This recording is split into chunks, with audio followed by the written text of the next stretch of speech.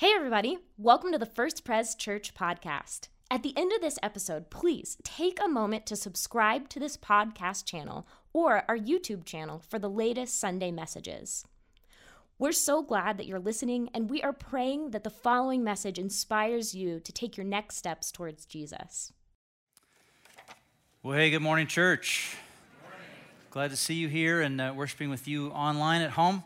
Glad to be together to worship the Lord today. It's a great day. I want to make just a couple of notes as we get underway. The first is that, as we were already praying, we're praying for the people in Kentucky and just for the Lord's care. And there's going to be, from the church, an act of charity toward that tragedy. This is like a 100-year storm over there, guys. So you'll see something coming from the church we can do together, but I just encourage you to be responsive and praying for the people that are hurting so bad over there. And for First Pres, it's a big day for us. There's a little concert this afternoon called Christmas Joy. Is anybody going to that? And there's like a couple tickets left in the very back in the balcony. Adele tickets in Las Vegas, someone told me are selling for $32,000. So if anybody wants my ticket this afternoon, you can talk to me after the service. But no, we got a great concert today. There's lots going on in the life of the church. I want to give you some good news, bad news. Good news, bad news, right? What do you like first? Bad? Good? I'm a good news first guy. But everybody all day has been saying bad news so that I can feel better after the bad news. So the sanctuary project is underway. When you open up a building for renovation that has not been touched since 1959, you find some exciting things. And we found some exciting things. The bad news is that we're going to have Christmas in the parking lot. No, we are going to have Christmas in the sanctuary, but the bad news is that we're not going to be done with the pews and everything. We're still going to be a little bit under construction, but we're going to set it up really nice for Christmas. It's going to be awesome and beautiful, but that's the bad news. You want the good news?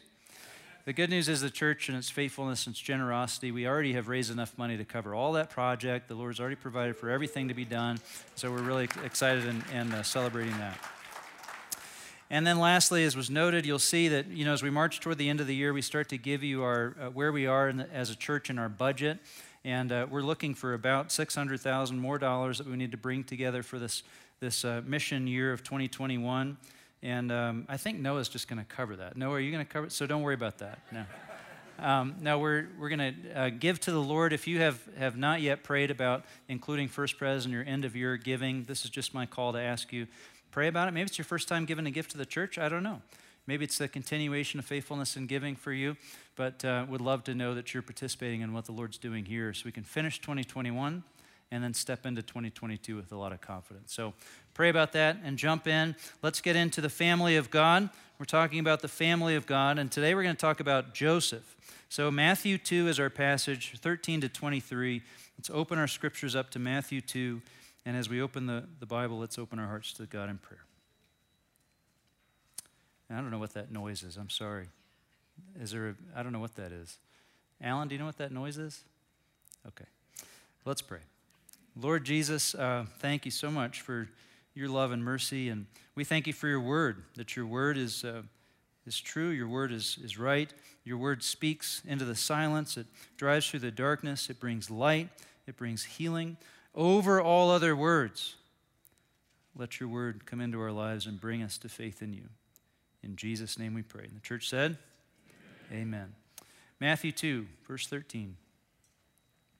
When they had gone, an angel of the Lord appeared to Joseph in a dream. They had gone, the Magi had gone.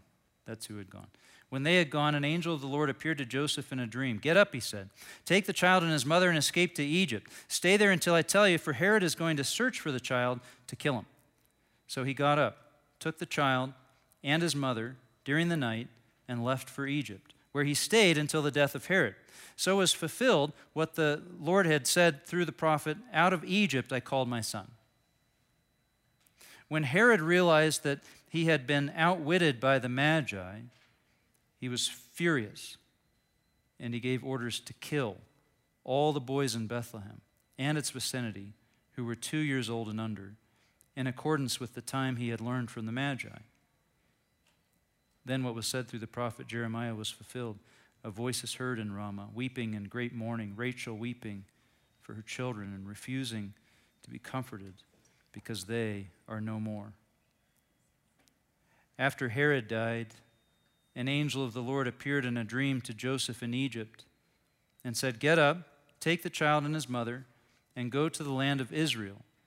For those who were trying to take the child's life are dead." So he got up, took the child and his mother, and went to the land of Israel. But when he heard that Archelaus was reigning in Judea in place of his father Herod, he was afraid to go there. Having been warned in a dream, he withdrew to the district of Galilee, and he went and lived in a town called Nazareth. So was fulfilled what was said through the prophets, that he would be called a Nazarene. This is God's word. We're grateful. Amen? All right. The family of God, Father Joseph. Joseph, the father. That's the message today. Joseph is the strong, silent type, isn't he? I mean, I say that because the scripture doesn't give us a single word that he says. And there's very few people who come into the Bible and they do awesome things in obedience to God, and they never say a word. Now, Joseph is one of those guys. So he's the strong, silent type. I mean, he must not have been a guy of a lot of words. Some people use more words than other people. Have you noticed that? Some people actually use, they say, upwards of 30 to 40,000 words per day. Anybody just want to say, that's me, right? 30 to 40,000 a day. That's a lot, right? 30 to 40,000 words a day. Now, most of us average around 4,000 or 5,000 words per day. Joseph averaged 12. That's all he needed, 12 words. Why? Because he wasn't known for what he was saying. He was known for what he was doing. Joseph is a doer. He's a faithful kind of doer. Whatever God asks him to do, that's what he does. And church, this is the man that God chose to raise his son. This is the man that God chose to protect Mary and Jesus from harm. A man of humble, faithful obedience. Young men are having a hard time figuring out who to look up to as sort of models of godly manhood or godly character. You know that? It's like, who do I look up to? So guys, who do you look up to? I mean, for me, it's Dwayne "The Rock" Johnson, as you could probably tell. What are you laughing at? No, who do you look up to, you know? Who do you have out in front of you? I mean, there's this kind of a wave, this culture wave that's actually saying, like, you can't look up to anybody. Actually, there's a culture wave that's saying, you know what? There is no such thing as a good man. There's no such thing. I know young men who are entering into their lives, going into environments, going into different places and think, I've got to walk so gingerly, I've got to walk so carefully, I have to be so cautious about just being a man, about just being male. Because what the world is telling me is that just by being who I am, just by being a male, I'm going to accidentally damage the people around me. Male toxicity, right? Have you heard that? Folks, it's ridiculous. It's ridiculousness. It's absolute foolishness. But here's what's happening. When there's ridiculousness that is the predominant cultural wave, well, then there's a subversive resistance to that swings the pendulum the other way. And so now you've got young men gathering around fringe psychologists and popular podcasters who are trying to call these young men into a kind of masculine subversive resistance. And say, well, all right, well, we're going to be those red-blooded, aggressive, kind of like, power-hungry men that you say we are. Like, if that's what you say I am, we're going to be that, right? That's not the right way to go either. And now we've got, you've also got good, well-intentioned Christian authors, Christian pastors saying, look, I want to say there's a difference between being a man, being a woman. I want to say that there's something special about being a man. But they characterize the whole thing as sort of like adventure, outdoor adventure and conquering. That's what it is to be a man. You get to the point where it feels like, look, if you are not currently bleeding somewhere on your body from crashing into a tree on your mountain bike, you're not trying hard enough, because you got to get out there. I mean, I'm for riding around on a mountain bike as much as the next guy. But I don't think Band-Aids are the actual measure of godly character.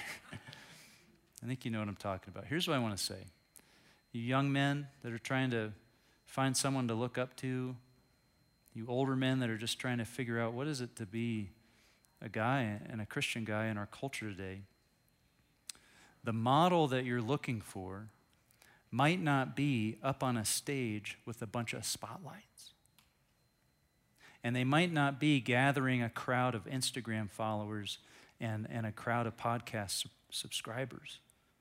The model that you're looking for might be to your right and to your left, right now where you sit. They might be toward the back of this room, wearing name tags that say servant, men of humble, faithful obedience. This is what we need. So I want to lift up Joseph. I just want to look at Joseph.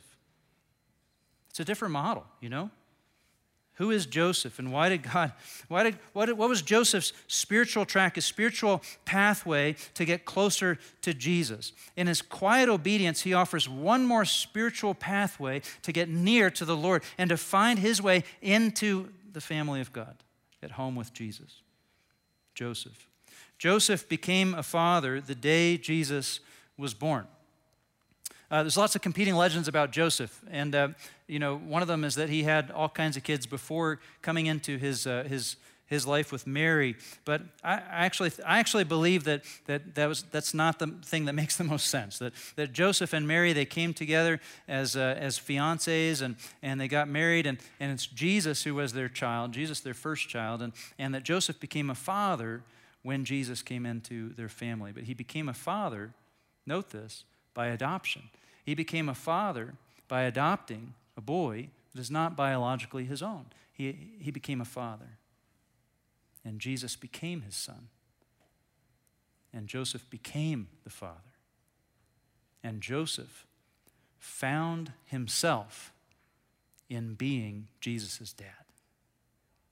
That's how Joseph became father. The passage today is one that doesn't get read and preached all that much. It's called The Flight to Egypt. And I want us to look at it. I want us to see how important this is to the story of Christmas, the history of the Messiah coming into the world. But along the way, what I want us doing is looking at Joseph. I want you to watch Joseph. What does he decide to do? How does he decide to act? What is his unique spiritual pathway? What is his unique contribution as somebody who's made up the way he is? He's got his own personality type, his own mannerisms. How does a guy like Joseph, a person of humble and quiet obedience, walk closer to Jesus? And I want I do. I want this, I want this guys to be looking at Joseph as a model, but this is for all of us. For all of us, this is a way to Jesus and that faithful and humble obedience. I want us to see it. So how does Joseph get closer to Jesus? How does he activate this kind of humble personality, this quiet personality of faithful obedience? How does he do that? Well, we see it. And in fact, not only do we see it play out, but we see it in the passages before the passage that we've read. If you know a little bit about the story of Joseph, he got engaged to Mary. We're going to get married. Woohoo! And then you remember what happened? Mary, this is one of the most precious scriptures in all the Bible, was found to be pregnant. Right?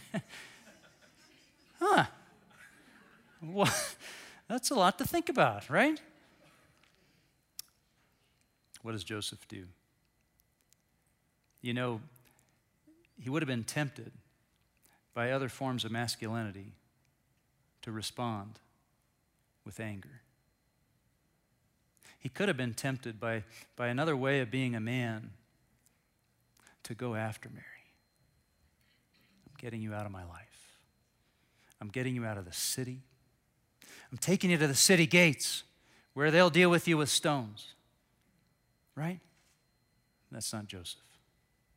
Joseph, in his careful way of balancing his absolute love and desire to be faithful to God and to God's law, and his absolute love and mercy for those people around him, Joseph finds this way. And what does he resolve to do? He resolves to divorce her quietly. And at the cost of his own reputation, his own personal convenience, he decides to do it in a way that honors the most as best he can. And it's just when he's thinking about that God shows up in a dream. Matthew 1, but after he had considered all this, an angel of the Lord appeared to him in a dream and said, Joseph, son of David. Church, read those next 4 words with me, would you? Do not be afraid. Do not be afraid. Fear sends you down all the wrong roads. Fear sends you down all the wrong responses. Fear sends you down all kinds of horrible eventualities. Do not, if you want to be a man of God, Joseph, do not be afraid. And do not be afraid to do what? Do not be afraid to take Mary home as your wife, because what is conceived in her is from the Holy Spirit. She will give birth to a son, and you are to give him the name Jesus, because he will save his people from their sins. What does the Lord say to Joseph? He says, Joseph, marry her anyway. What does Joseph do? He marries her anyway. What does God say to Joseph? He says, Joseph, you take care of her and you take care of the child as your own. What does Joseph do? He takes care of her. He takes care of the child as his own. That's Joseph. Faithful obedience. And this was to fulfill prophecy. Remember that. Now, what else do we know about Joseph? Before we get here, Joseph was a man who honored the authorities with due respect. What do I mean? A decree went out from Caesar Augustus. Anybody remember that? A decree went out from Caesar Augustus. Great. A lot of people in Joseph's shoes, a lot of guys, would say, well, I didn't vote for Caesar Augustus, right? I don't even like Caesar Augustus. So here's what he can do with his decree, right? It is not out of the range of possibility. In fact, it's very reasonable to assume that you would not get in a far-flung governed province like Judea, you would not get out of a decree from Rome, from Caesar, 100% obeyance with something like that. No, there'd be a lot of guys around Joseph who would be, you know what? A decree came from Caesar Augustus. That's way over there. And I don't like Rome, and I don't like Caesar, and here's what he can do with his decree. And a lot of these guys, they wouldn't go. They wouldn't do it. They wouldn't have compliance with it. And Joseph would have had a lot of reason to go along with those guys. He'd say, look, yeah, you're right. You know what? And my wife is pregnant, and I don't have a lot of money to make this comfortable for us. And I'll tell you something, my birthplace is my hometown's Bethlehem. That's a long ways away. So you know what? A decree came from Augustus Caesar. Here's what I say. If Augustus Caesar needs his tax money, he can come get it from me. Right? Anybody with me? I kind of like that, actually. That's not Joseph. You know, long before Jesus said, render to Caesar the things that are Caesar's, and to God the things that are God's. Long before Paul said in Romans 13 to honor the governing authorities that are over you. Long before Peter wrote to his church and said you've got to give due respect to the authorities in your city, and you even have to honor the emperor. Long before any of that happened, Joseph would have grown up knowing the teaching that the commandment in the 10 Commandments to honor your father and your mother. Gee whiz, which one is that? Fourth is Sabbath. I'm looking at Jeff. I'm too tired and lost, and now I dug myself quite a ditch. But what they taught was that commandment. It's the fifth, isn't it? It's the fifth. Fifth? Somebody in here knows, and you're not telling me. To honor your father and your mother is, along with that, is the command to honor the authorities that are put over you, to give due respect where respect is due. And Joseph knew that. He grew up with that. Joseph went to Bethlehem. He went to Bethlehem. Church, if he did not go to Bethlehem, prophecy would not have been fulfilled. Jesus would have been born in Nazareth. Jesus is born in Bethlehem because Because Joseph is a man of humble obedience, faithful, reverent. He gives respect where respect is due. I want you to get this. I want you to understand this. In John 7, for example, Jesus was teaching the crowds in a way that made it seem like he might be the Messiah. He was saying things like, "Let anyone who's thirsty come to me and drink. And whoever believes in me, as Scripture has said, rivers of living water will flow from within them." So people were hearing Jesus say stuff like this, and they're starting to wonder who he is. And the people said, hey, when they heard this, verse 40, some people said, this really is the prophet. Others said, this is the Christ. But some said, wait, no way. Is the Christ to come from Galilee? Search the Scriptures, they said, and you will know that no prophet arises from Galilee. They were starting to believe in Jesus, and they couldn't believe in him because they thought, no, the Messiah can't come from Nazareth. The Messiah can't come from Galilee. The Messiah has got to be born in Bethlehem. And little did they know that Jesus was born in Bethlehem because of Joseph's humble obedience. You following? That's who Joseph is. Now, to our flight to Egypt.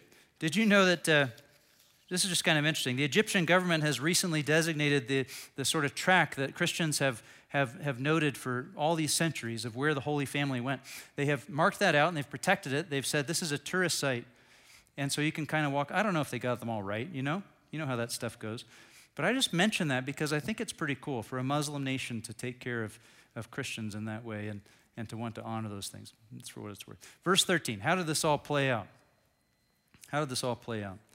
When they had gone, an angel of the Lord appeared to Joseph in a dream. Get up, he said. Why does Joseph always have to get up? You know? Can we handle this in the morning? Get up. Get up, he said. Take the child and his mother and escape to Egypt. Stay there until I tell you, for Herod is going to search for the child to kill him. What does the Lord say? The Lord says, Joseph, get up. Get up. Grab Mary. Grab Jesus. Get out of your house. Run out on the street and flee. Well, from what? From a threat that he can hardly even understand. You've got to get out of here right now. You've got to take your family from the comfortable situation they're in, and you have to become refugees and exiles.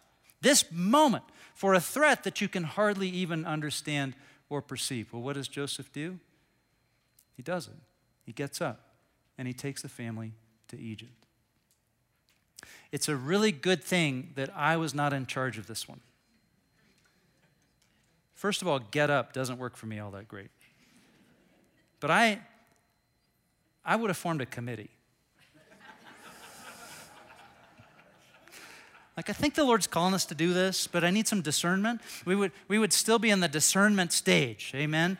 I'm looking at my elders like, you know, when Herod's troops came busting in. No, but this is Joseph. And what the Lord tells him to do, he does. With little deliberation, with no words, with no perceptible kind of committee, he's gone. Humble obedience.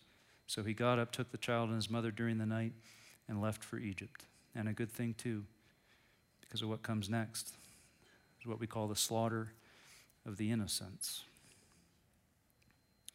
When Herod realized that he had been outwitted by the Magi, he was furious. And he gave orders to kill all the boys. This happened before, you remember? In Egypt. In Pharaoh. To kill all the boys in Bethlehem and its vicinity who were 2 years old and under, in accordance with the time he learned from the Magi. And then what was said through the prophet Jeremiah was fulfilled. The voice is heard in Ramah, weeping in great mourning. You can hear it. Rachel weeping, refusing to be comforted, for her children are no more. Church, we tend to reduce this season to frosted cookies and glittery cards. We kind of tend to make it a kind of end-of-year children's December fair of some kind. just remember, this is real business. A real God who entered a real world where real children are under threat because men like Herod think nothing of taking innocent life to further their ends. But church, men like Herod meet their end. Verse 19, when Herod died, after Herod died, an angel of the Lord appeared in a dream to Joseph in Egypt and said, what? Get up.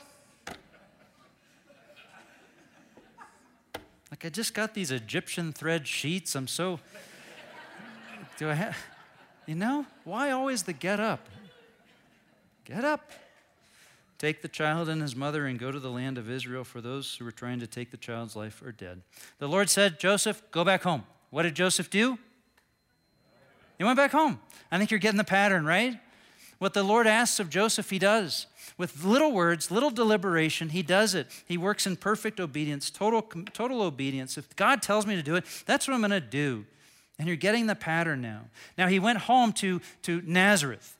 There's competing legends about Joseph and where Joseph is from and all that. What makes the most sense is that Mary and Joseph are both from Nazareth. And they went down to Bethlehem, they went down to Egypt, but whatever business, the scripture's trying to tell you in this passage, whatever business Joseph still had in Bethlehem, he skipped that because there were still powers that be there, and he went around and back home to Nazareth. And that is why Jesus is called a Nazarene. Nazarenes, this is a little bit now a play on words. Nazir in Hebrew means set apart and devoted for holiness. And Jesus is called a Nazarene. A Nazarene. How can one man fulfill all these competing prophecies about the birth of the Messiah? How can Jesus be from Bethlehem and out of Egypt and called a Nazarene? How can one little baby do all of that? How? It's the faithful obedience of Joseph. That's how. It's that Joseph has himself in the hands of God, that Joseph at every turn, with few words and no perceptible deliberations, Joseph did what God told him to do. Immediately, fully, without reserve. Joseph is fully abandoned to God. And when he's fully abandoned to God, that means God can do things through him that he would never, ever imagine. Fully abandoned to God. Get this now. Jesus is out of Bethlehem. Out of Bethlehem. The Messiah has got to be born in Bethlehem. That's the city of David, where the line of David is. And Bethlehem is where spotless lambs are raised for the sacrifice in the temple. Jesus is out of Nazareth. Well, what does that teach us? Well, Nazareth, first of all, if the Son of God can come from out of Nazareth, which is this backwater, marginalized, way out there, outside of everything town, if Jesus can come from there, then maybe all of us can get home to the Lord as well, because he came from all the way on the margin. But the bigger point of that is as the scripture says, he's called a Nazarene. Nazarene, it's a play on words. If you look up in the scripture about a Nazarite, what does a Nazarite do? A Nazarite is devoted, set apart to be devoted to God in a particular kind of devotion for either a period of time or their lifetime to atone for sins. And at the end of a period of devotion, what does a Nazarite do? A Nazarite comes to the temple and makes a blood sacrifice. Jesus is called a Nazarene. Jesus is out of Egypt. He's out of Egypt. This is something I can only kind of make a gesture at. It's something that we could have a full lecture on. But to have Jesus out of Egypt, listen, if we are saved, we are in Christ. And being in Christ, Christ is the representation of all the people of God. And Jesus Christ, he is the recapitulation of every covenant that God ever made with mankind. What do I mean? Jesus is the new Adam. Jesus is the new Abraham, and Jesus is the new Moses. And just as Moses, was in Egypt, and he led his people out of Egypt and into freedom, Jesus, in Christ, we are exiled in Egypt, and we are slaves, and it's in Christ that we are set free and redeemed again for eternal life. You're out of Egypt. How can Jesus do all of these? How can he be born in Bethlehem, a Nazarene, out of Egypt? How can he fulfill all of that at one time, and he's still in diapers? It's the faithfulness of Joseph. Now, church, just a bit more here. Listen. Do you imagine that Joseph, the carpenter, sat down and put all this together in his own mind? Said, I've got a good idea. I know, I'll take my baby and I will fulfill all the different prophecies about the coming of the Messiah. That'll work out for me, Do you think Joseph did that? No. Or are you with those who would say that this whole thing was made up and Matthew just stitched this together out of whole cloth because he wanted to make something out of nothing? And he wrote it down and he handed it out to those around him, and all the people around him who knew the real story read that, what Matthew wrote and made up, and said, yeah, none of that's true, but let's just go along with it. Does that make sense? No. Church, I tell you today, this happened. And it happened because of the faithful obedience of Joseph. He gave himself to the Lord. Said, whatever you ask, I'll do it. If you want to do what you can do, you'll pretty much know how it ends. But if you're willing to do what God asks you to do, you don't have any idea what he's going to build out of your faithful obedience. Peter, he never thought he would walk on water. But when Jesus told him to come, he did it. Paul never thought that he would plant churches to the name of Jesus across the landscape, but when the Spirit of God compelled him, he did it. The blind man never thought he was going to see again. The lame man never expected to walk. The man with the crippled hand, he never expected in all of his life that he would stretch that hand out again in full wholeness to Jesus. But when Jesus told him to do it, he did it. And it happened to the glory of the name of Jesus. Do you hear me, church? You give your life to Christ. You give yourself in faithful obedience to him, and you have no idea what he is going to build with that. Joseph is a model, a spiritual pathway. And in all your trials and all your different avenues and all your spiritual adventures, I ask you, have you tried total, complete, reckless, unreserved abandon to Jesus Christ? Your life in his hands. When you try that, you'll find that there's no one who lived obedience like Jesus. Jesus, the Son of God, who stepped down out of heaven, who walked into our world, and being found in the appearance as a man, he humbled himself by becoming what? He became obedient to death, even death on a cross.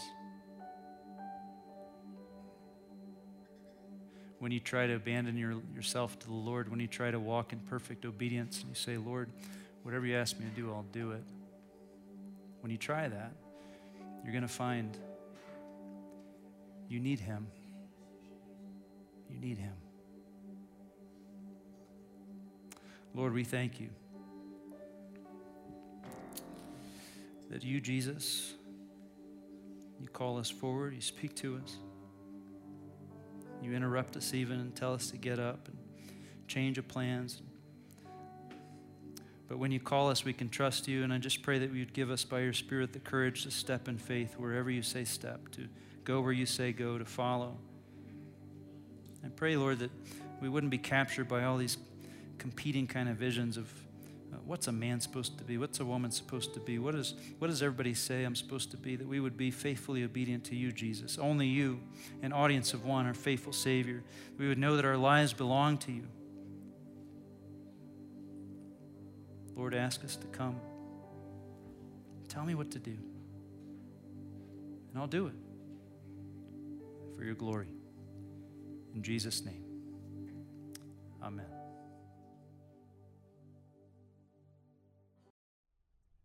Hey, once again, thanks for listening. If you live in the Colorado Springs area, we would love to meet you on a Sunday morning.